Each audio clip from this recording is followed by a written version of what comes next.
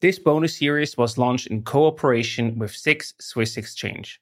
It focused on companies that completed the Sparks IPO Academy course, a 6-month fast-track IPO training program designed for high-potential scale-ups. And now, on with the show. Waking up every morning and fighting a cause or going after a cause that you really believe in with people you obviously like and you have selected yourself.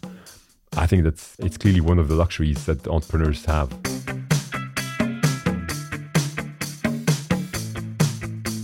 Welcome to the Swisspreneur Show, a podcast about startup stories and learnings from experienced entrepreneurs. Here's your host, Sylvan.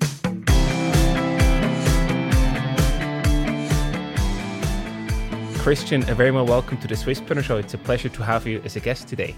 Thank you very much, Sylvan. It's a great honor and pleasure to be here and very much looking forward to having this discussion with you. Same here. You're the co-founder and CEO at BComp, a global leader in advanced renewable material solutions. Before we talk about your company's journey, you actually got your PhD in material sciences from the EPFL and then went on to work for an aluminium manufacturer, right? Before starting BComp in 2011.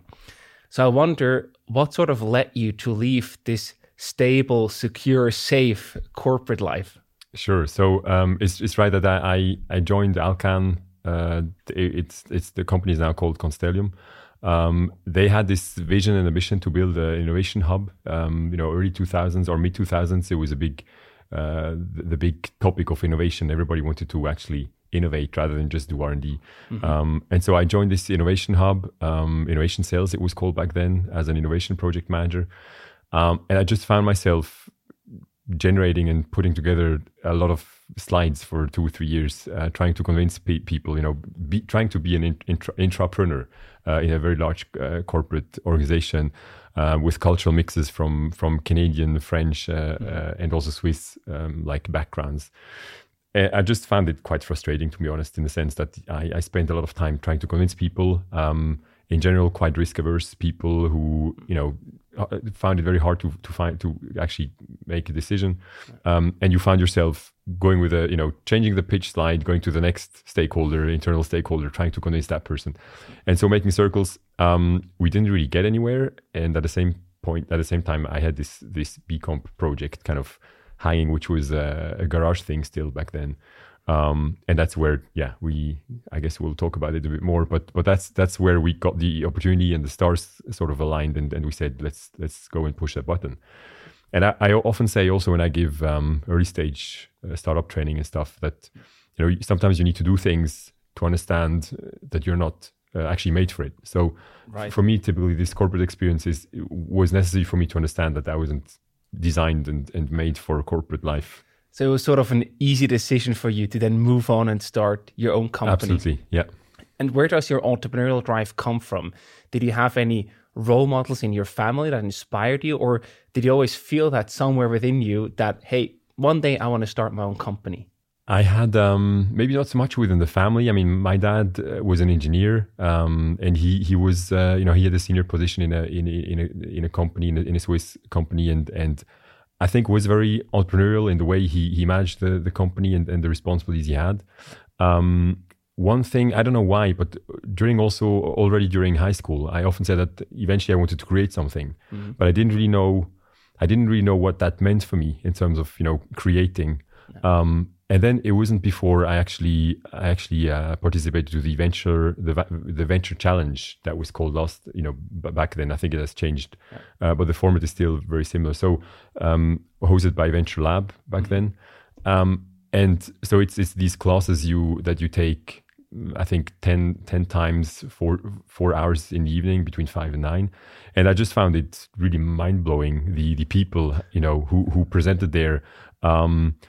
And just this entrepreneurial mindset. That's the first time I think in my life that I really experienced this entrepreneurial mindset, and I got totally fascinated by it. And I really thought for myself, wow, this is actually what I want to do. This is what creating means for me. I really want to go and start my own company, a venture, and I think that's where it really started. And getting this missing piece that corporate life couldn't get you to actually execute and build, because that's probably the most rewarding part.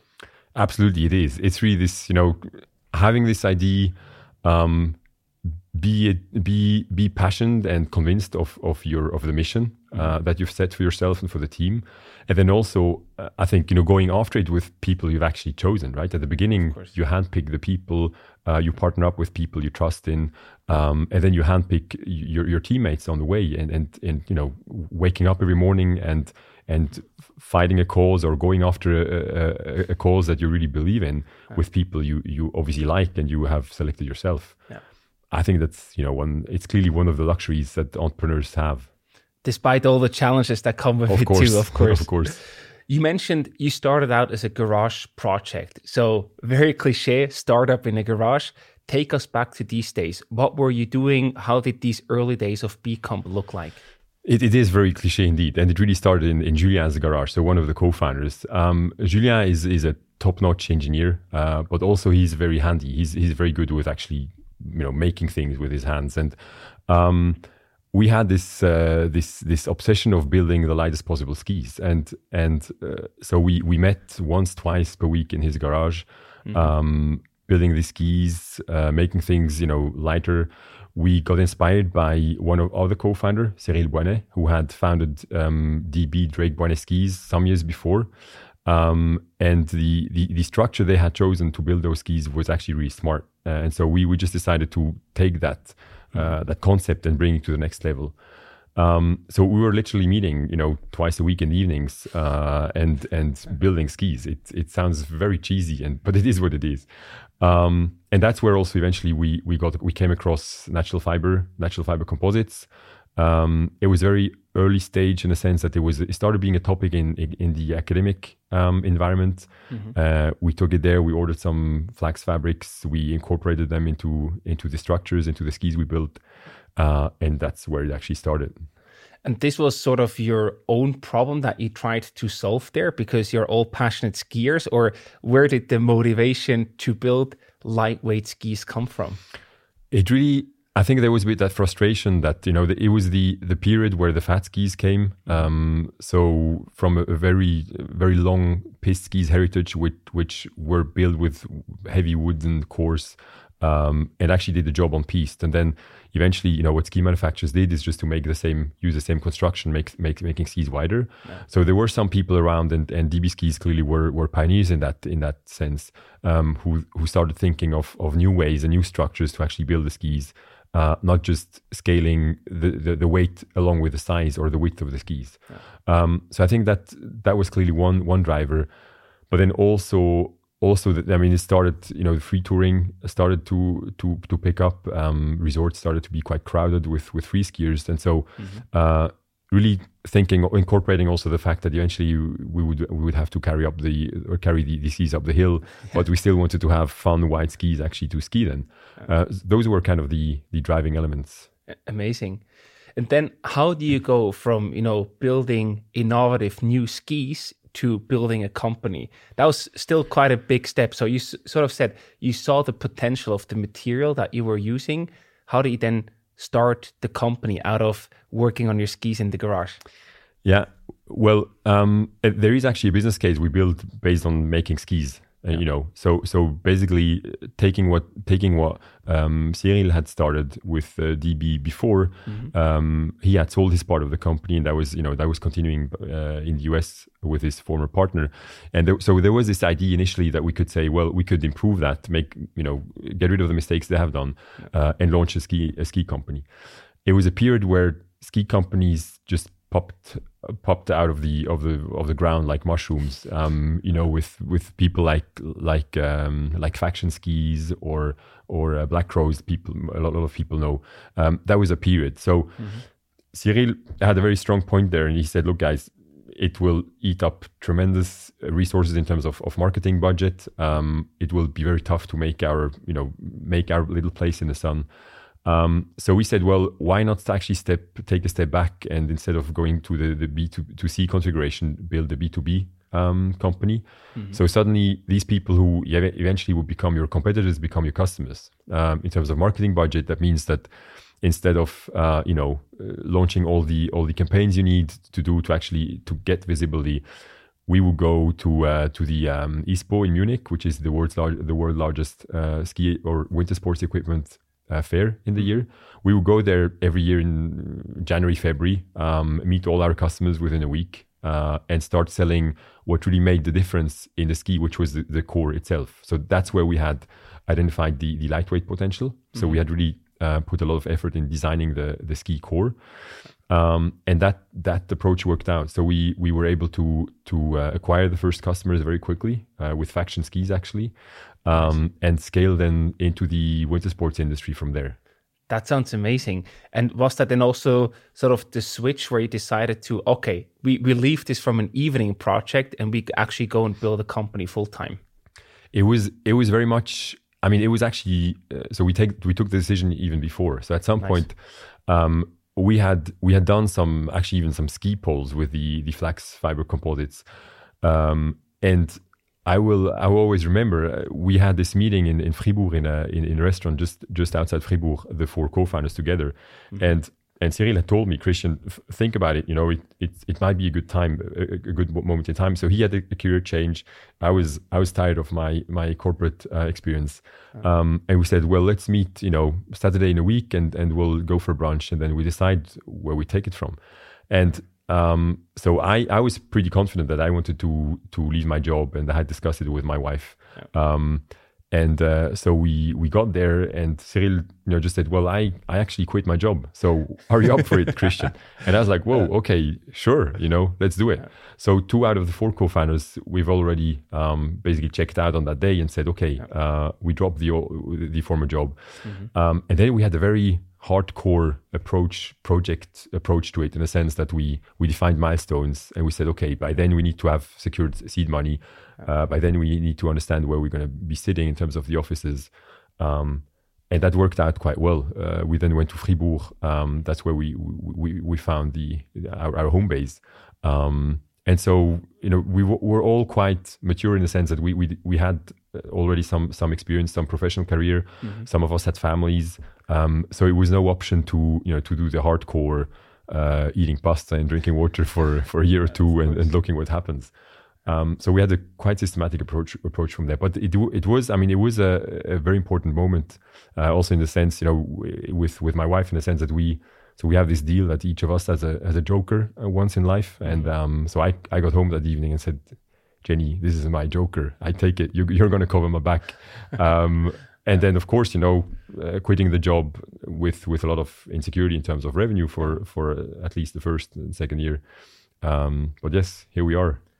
That was a huge step to take. But I wonder, this plan that you made with these very clear and specific milestones, did that also help you to not only gain more clarity yourself, but also to really get your partners on board to say, hey, look, we have a plan, and that's how you can measure us against the plan? Yeah, absolutely. So clearly it was, you know, and I remember also when we went pitching for seed capital, it was clear that, you know, eventually we had this amount of chances, of cards to play.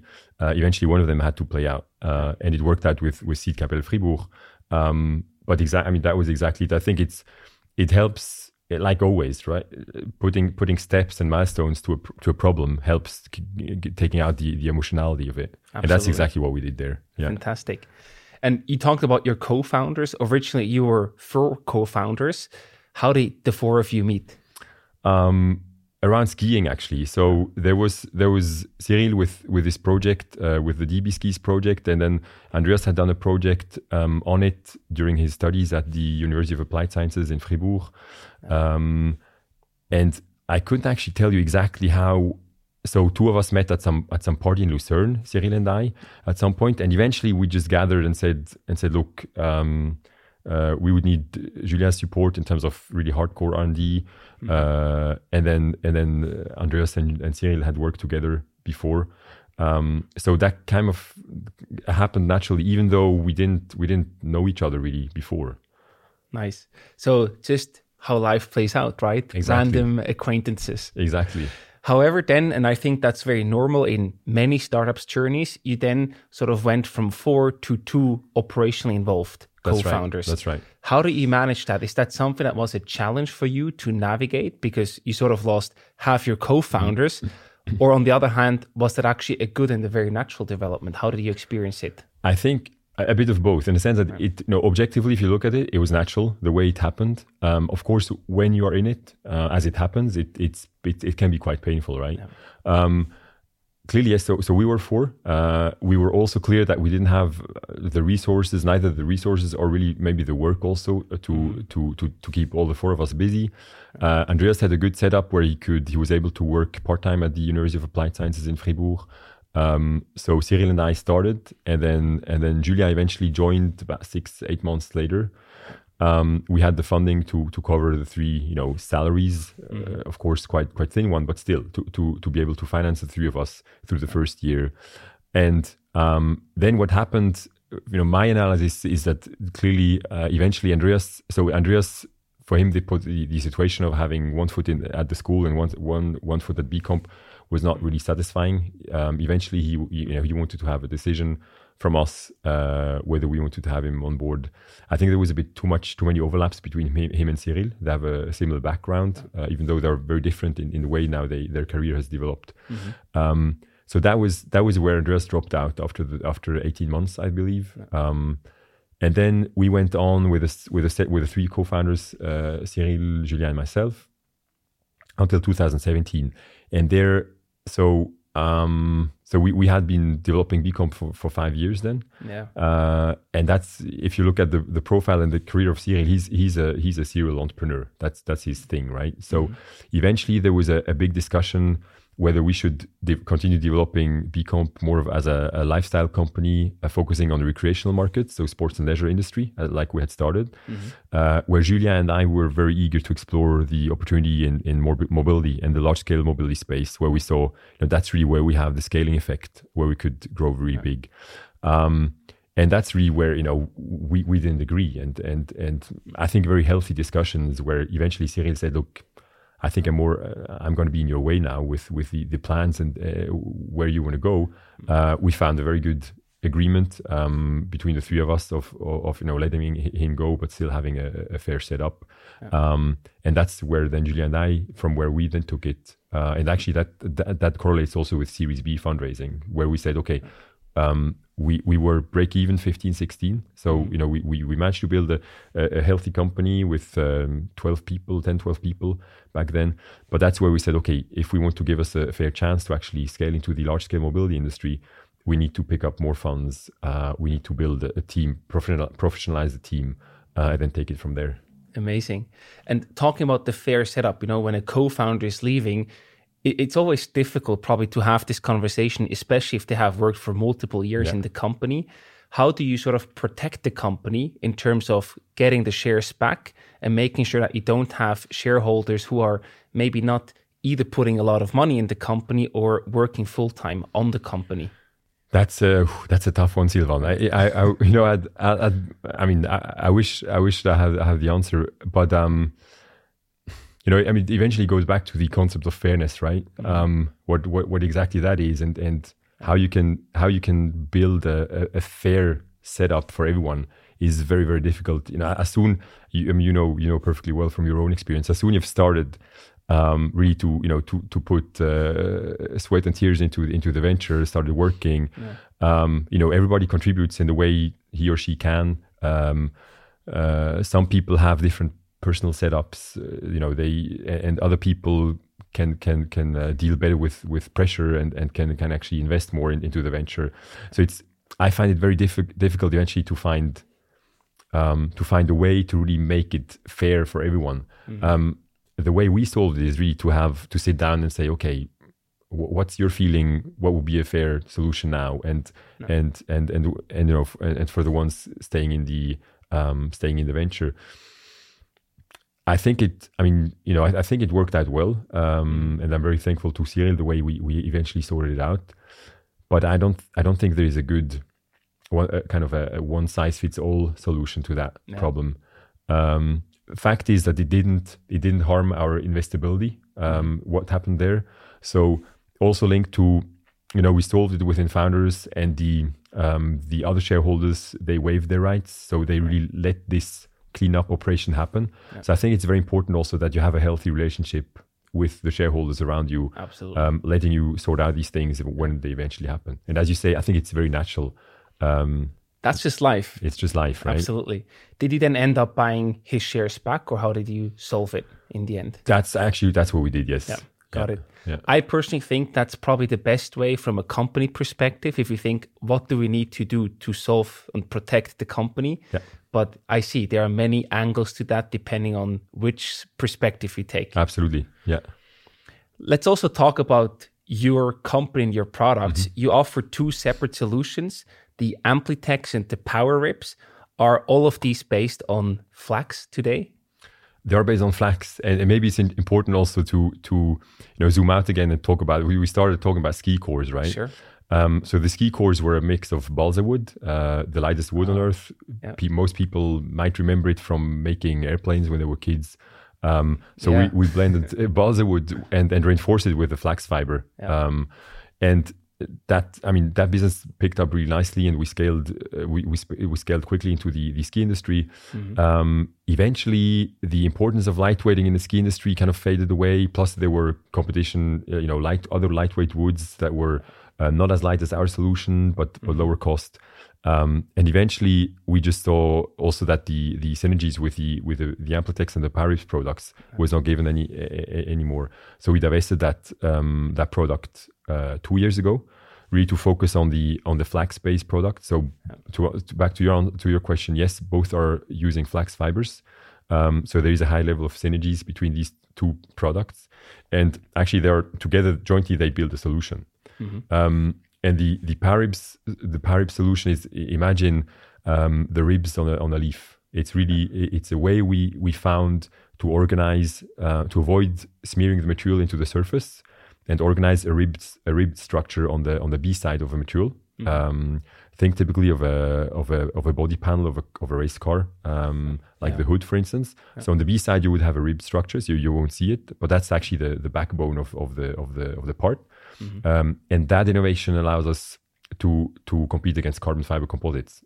So really reaching high performance applications in specific cases. And then the Amplitex is really, most of us know the carbon fiber composites from the bike frame or from the tennis racket. Yeah.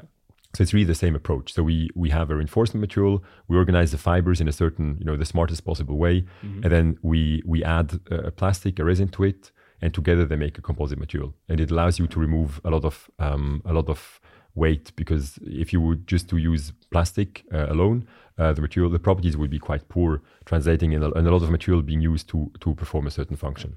Amazing. Yeah.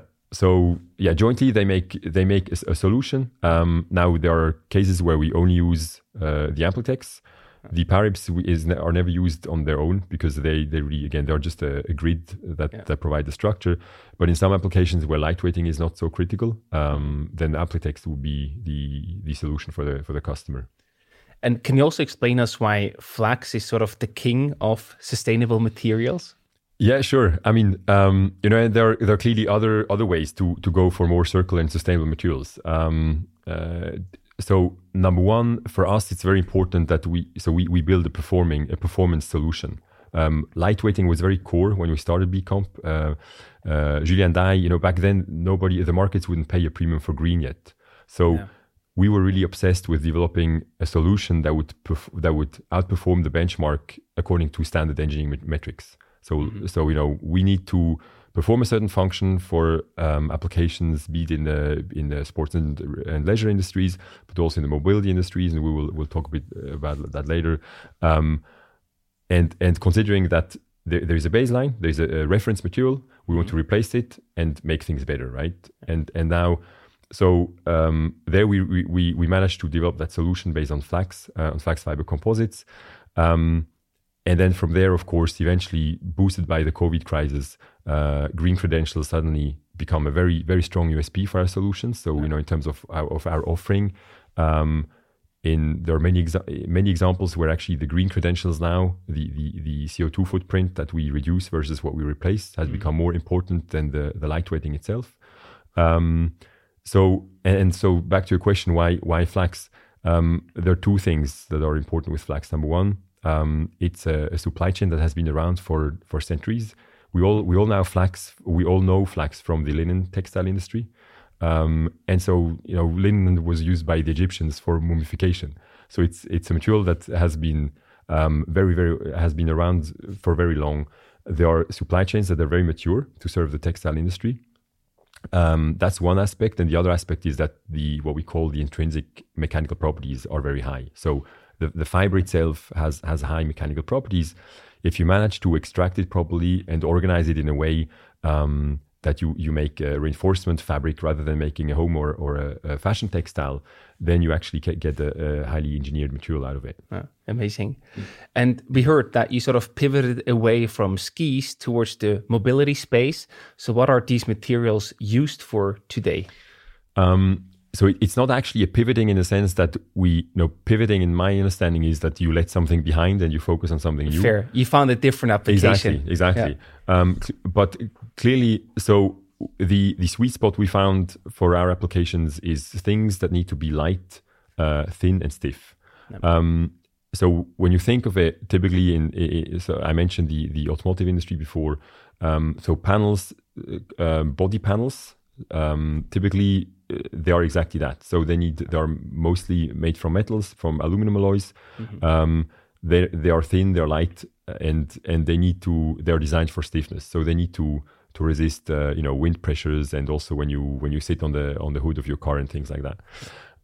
So that's one of the sweet spots for our technology. And so you think exterior, but then you can also think interior. If you look around you when you're sitting in the car, there are what we call the door panels, where you have the handles and the buttons integrated, to put your window up and down.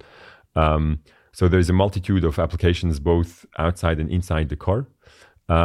We identified the motorsports sector back in 2016 as our stepping stone into the large-scale mobility sector, and motorsports is interesting in many ways. So number one, if you look at, of course, our market entry into recreational is very passion driven, right?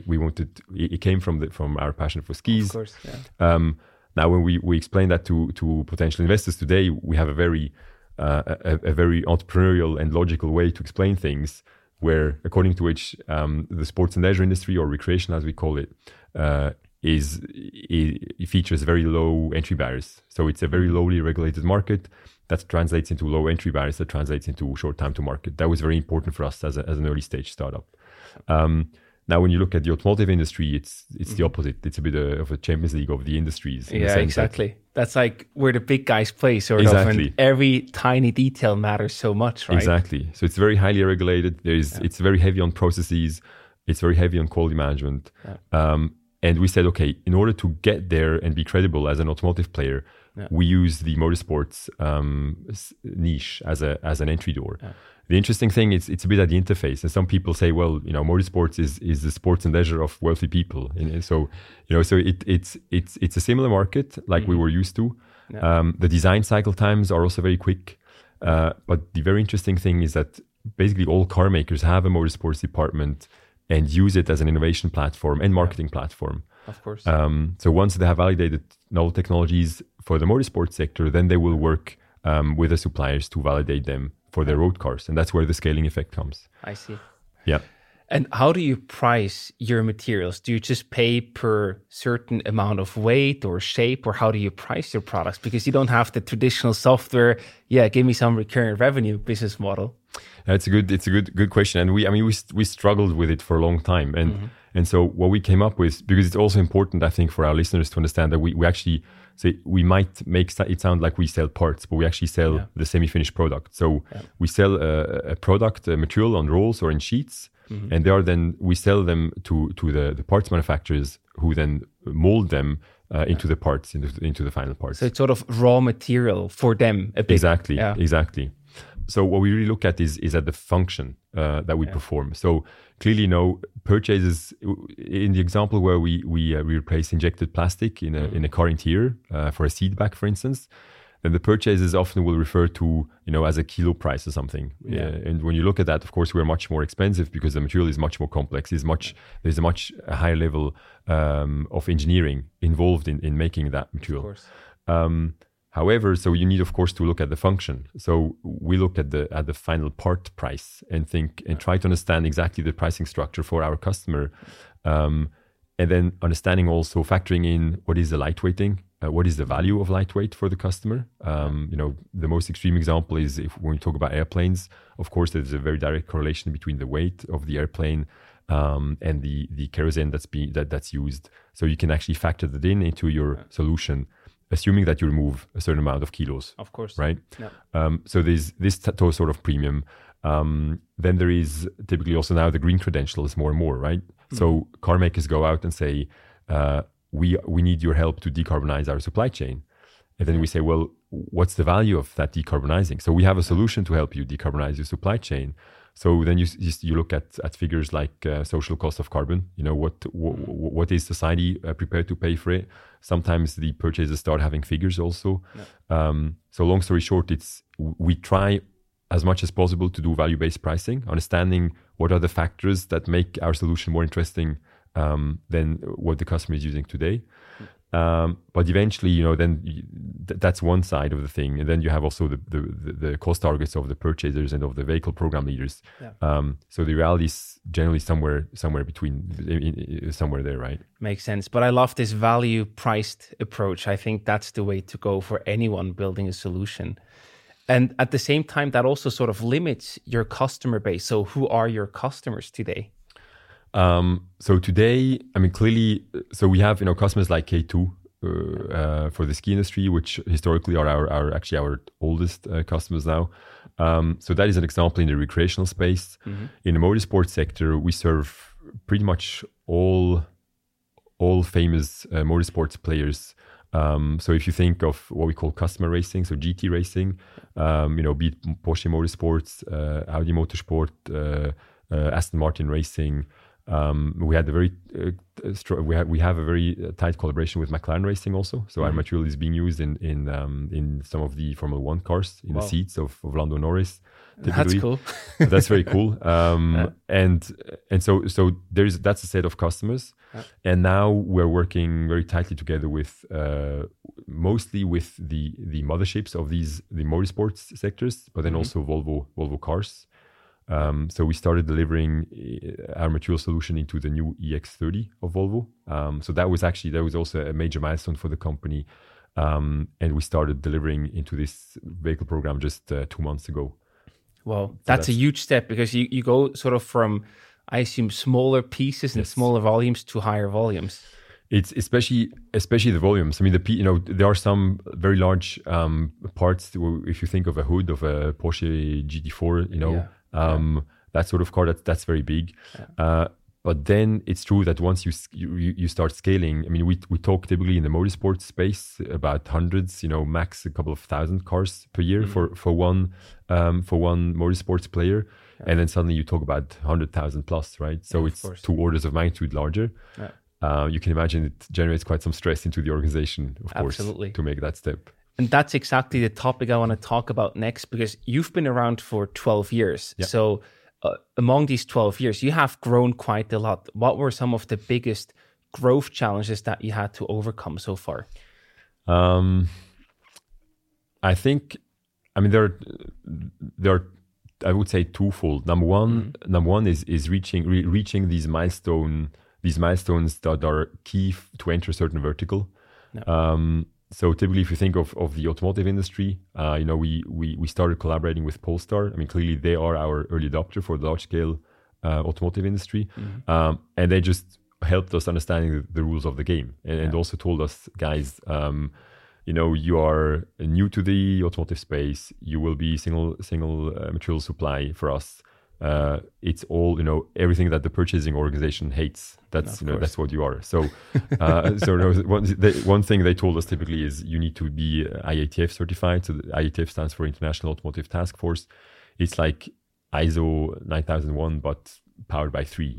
It's a big chunk of processes and things you need to set up. Yeah. So that's just an example to show how you need to transform the organization to adapt for these new markets that you're adding to your marketing strategy or to the targets.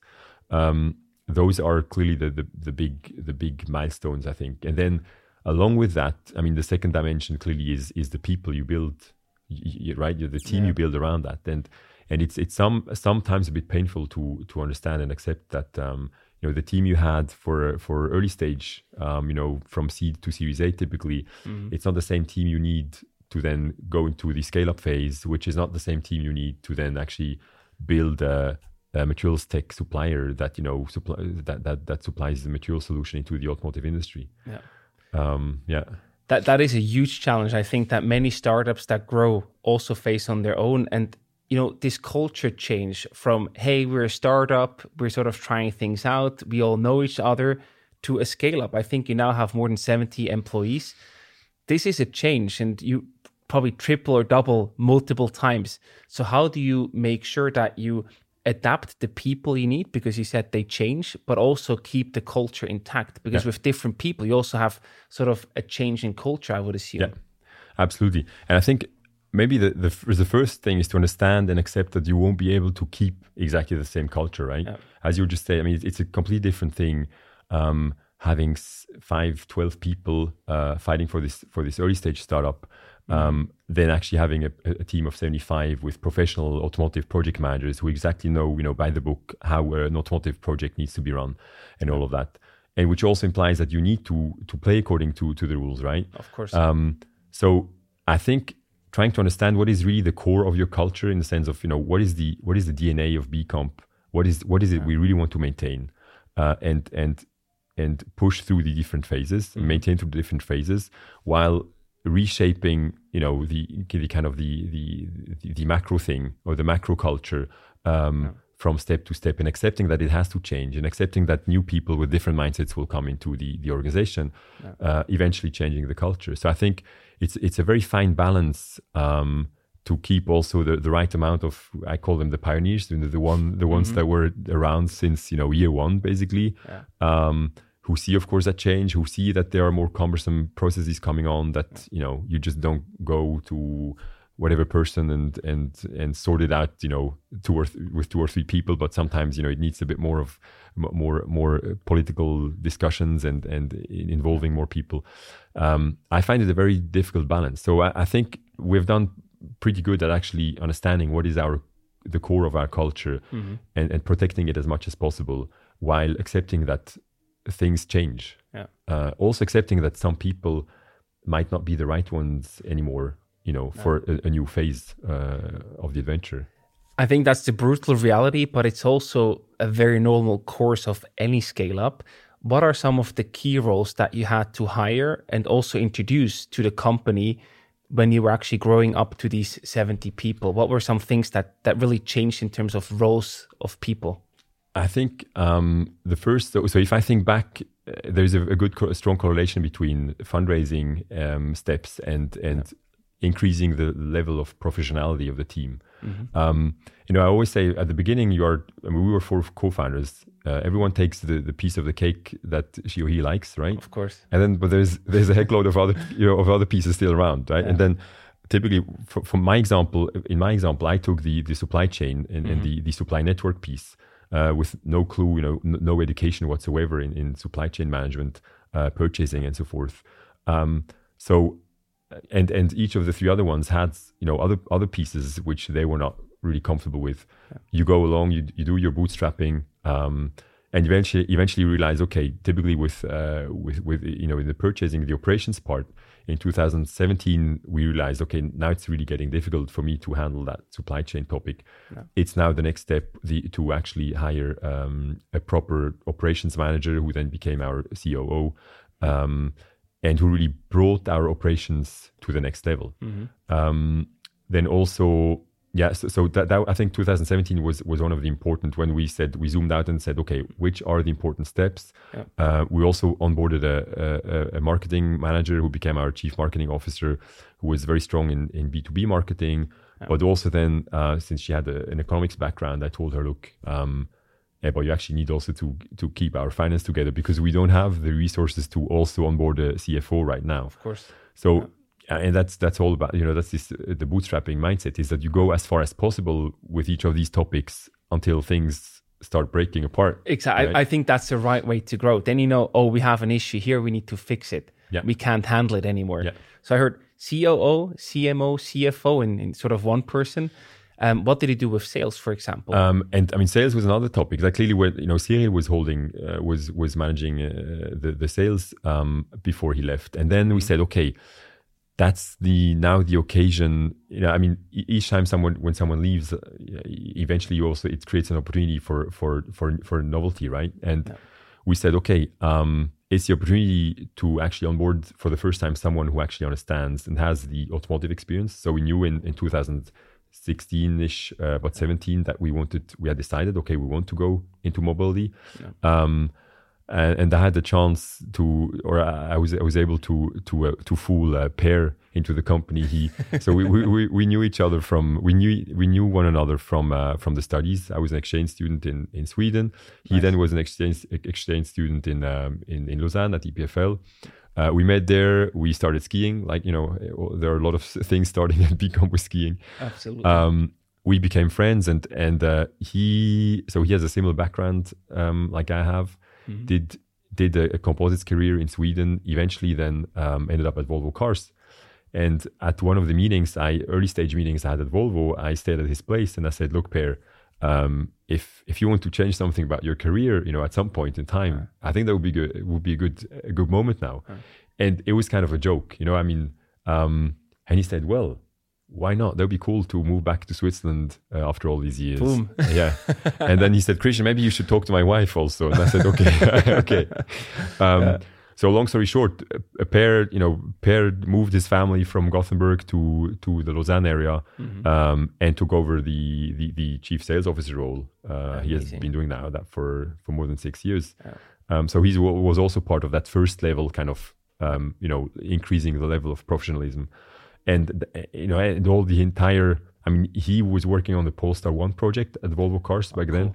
So he came with a tremendous network. And that helped us, of course, a lot to get the early adopters on board, to understand their mindset, to understand also, kind of translate their language and implement first things into the company. So yeah, these are these, in terms of personnel, these are the big changes where you need to dare sometimes. Of course, I'm nervous when he says, "Okay, I'm going to move my family down to." You're like, "Whoa, the cash runway right now is that many months, but is that okay?" So, but those are the things, the bold decisions you have to take sometimes. Yeah. I love it how you make it sound so natural. All sort of fit together, right people, right timing, right place, I guess. Despite the personal network, how else did you recruit key personnel in this growth phase? Because that's probably one of the biggest challenges. You know who you need, but where and how do you recruit them? Yeah, I think, and that's where maybe also the startup ecosystem, the awards, and all of that. I think that's quite important. Not only, of course, to win prize money at the beginning and finance your venture early stage, but also to build credibility and visibility. Mm-hmm. So level 1 between seed round and Series A, I think we did a great job within the Swiss ecosystem. And the first people you need are engineers, right? When you build a tech startup. Yeah. So building this credibility, having a network also still into EPFL, and also then developing it at ETH. Yeah. Building an attractive story, of course, for them. We are in a phase, especially in the 2010 plus. It started. It's when it flipped from being, where people had this perception of you did a startup. Are you crazy? Like, of course. Are you Things sure? changed. They were different back then. Are you sure you want to waste your education on such a crazy idea? Right. This is the coolest thing on earth, right? I want to join a startup. So I think we took a lot of advantage in the early stage of number one, our strong network into the tech high schools in Switzerland, and then also the visibility we managed to build within the Swiss startup ecosystem. Yeah. And then stage 2, clearly 2 years ago we closed Series B, during which in the framework of which we onboarded the BMW iVentures as our lead investor, followed by the Volvo Tech Fund, Airbus Ventures, Porsche Ventures, and actually also Generali. But clearly, in terms of building again credibility within the automotive industry and towards the ecosystem in terms of hiring or potential talent for us. That was very important. So now suddenly people say, "Ooh, okay, it's not just a cool Swiss tech startup anymore. They actually have, they got the stamp from these big names. So there must be something about it. It's real. It's real, exactly. Yeah. So and I always also say to the students, to the young entrepreneurs, if there's one thing that's the common denominator to all startups, independently of space, it's this thing about building credibility. That's what we all do every day, right? Towards your employees, towards your potential employees, exactly, towards shareholders, supply network, you name it, right? And so I think but we feel now that really with this the visibility we generated through Series B and all the strategic investors we were able to onboard on our cap table, that had a tremendous impact on also the people we are able to hire now. Yeah. I love that, because it shows that you really have to put a lot of thought into that to also think, what signal can I do by having this investor on board? Yeah. That's super crucial. Another thing that you're working on at the moment, you participate in the Swiss Stock Exchange training program, the Sparks IPO Academy. It's basically a program that prepares companies for an IPO. So first of all, I want to know what motivated you to participate in this program. Sure. It's actually Tobias, our CFO, who participated. And clearly, number one, we want to keep all the options open, right? So it's clear that we don't have a strong IPO culture in Switzerland. We have seen some very spectacular cases with On in New York, for example, right? Yeah. But there are very few IPOs in Switzerland, actually, and especially coming out of the tech startup ecosystem that's very rich. Yeah. So we said, okay, well, that's clearly something that we're interested in. Tobias and myself have this, personal interest and think, wow, that would actually be a very cool thing. Yeah. So that was really the trigger, not more and not less. And we discussed it with the board and said, yeah, sure, it's an interesting option. Let's keep it open. And first things first, we don't have a clear exit strategy in our shareholder agreement. So again, letting things open, let's go and explore. They will naturally find their way, I guess. And what are some of the main takeaways, if you can share any, from the program?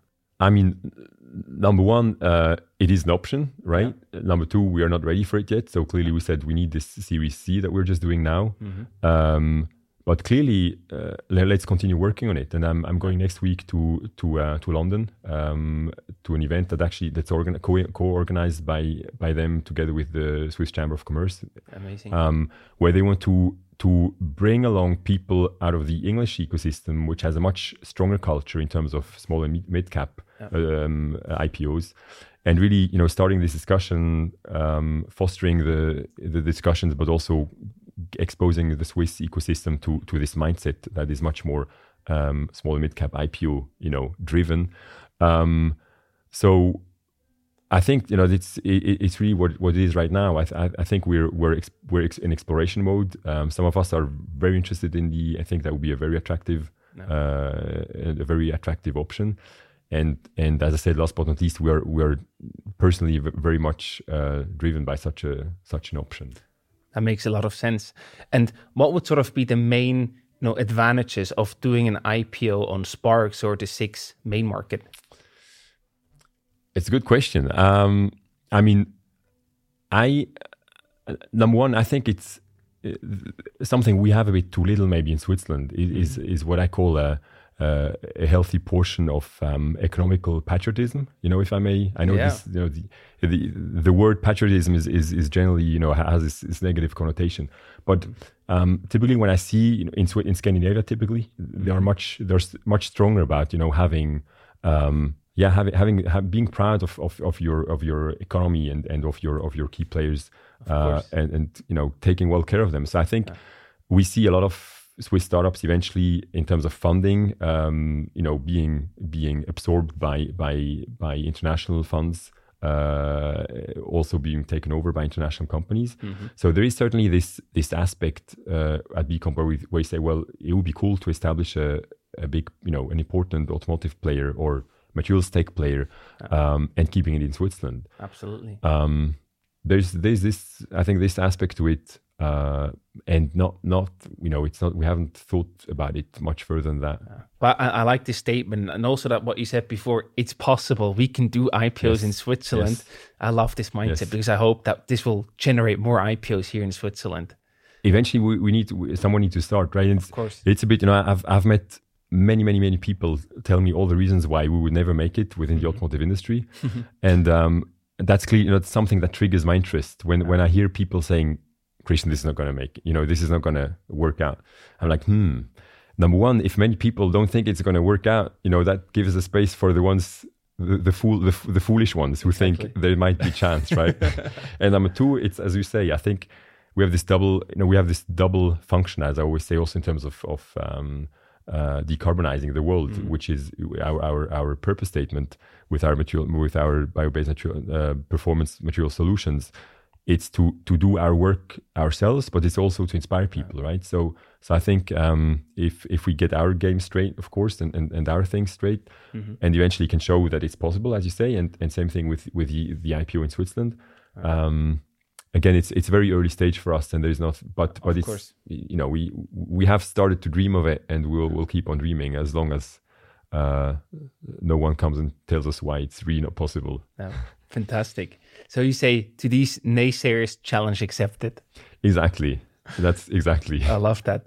So we hear IPO is an option. What are other milestones that you are working on right now that you want to achieve over the next 12 to 24 months? So I'm personally, and I think Julia and I, ever since we founded the company, we've been obsessed in bringing our material solution into mainstream cars, right? And clearly, with the Volvo EX30, that's the first part of the milestone achieved. We need to, scale properly now and get the second foot into the automotive industry. We have other vehicle programs in the pipeline. There will be a very big announcement actually by Polestar just now on November 9th about our collaboration. And so for me, it's really now, solidifying what we're doing with Volvo and then adding the vehicle programs that are queuing up in our project pipeline. Then I think we will be able to say, okay, we made it. We established B-Comp as a major player and as a materials tech company able to scale and able to serve large markets. From there on, we have started a collaboration with Lufthansa Technik 6 years ago. Now, when you talk about the highly regulated market, a very complicated market being automotive, then the passenger aircraft industry is next level. So we are now still at R&D/industrialization level with that project. You can imagine, things like fire resistance and what they call heat release. There are major things, major hurdles to overcome technically. But these are things. That's why I on purpose don't call ourselves an automotive supplier, because that's really not what we want to become. We have the strategic markets, and also motorsports and supercars continues to be an important vertical for us. So we'll keep on adding verticals wherever we think there is a good product market fit, and expand the global footprint. So we have now a team in China since a year. We're going to establish B-Comp China in January, actually. Now, if there's a focus on really, some of the material we sell go into cars in China or cars that are built in China. So we have to have, of course, our supply chain under control, the quality management under control. We now start with customer support in China, exploring, also commercial expansion. And then North America will be also on the target. So there is there is a lot of work still to come. It's fun when you build these companies. When you look back, you think, wow, we've done so much. But Absolutely. Then when you look what's left forward, it's always bigger. It feels like you're still getting just started, right? Yeah, there's so much more to exactly. do. Absolutely.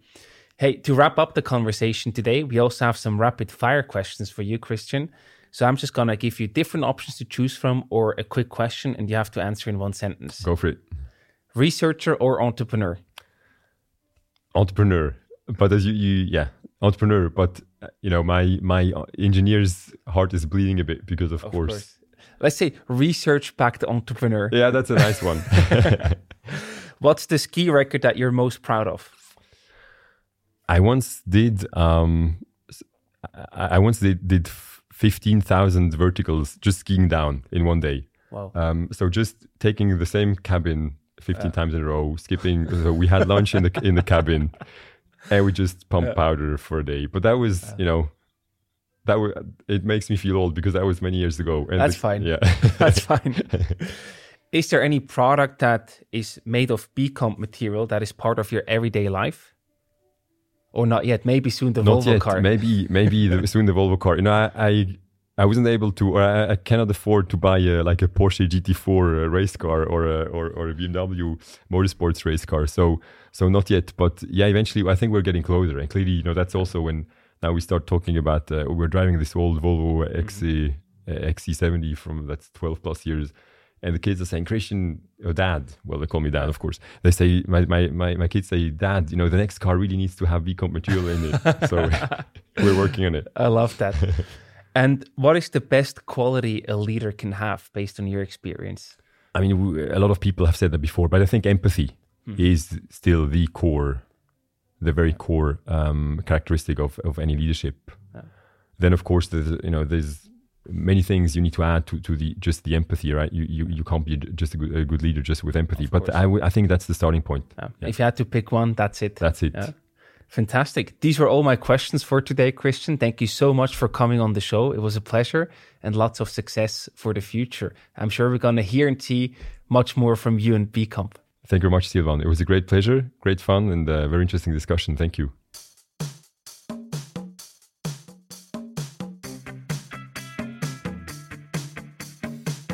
We hope you enjoyed today's episode. If you did, you can support us by rating our show on Apple Podcasts. This way, we can reach an ever-growing number of aspiring entrepreneurs.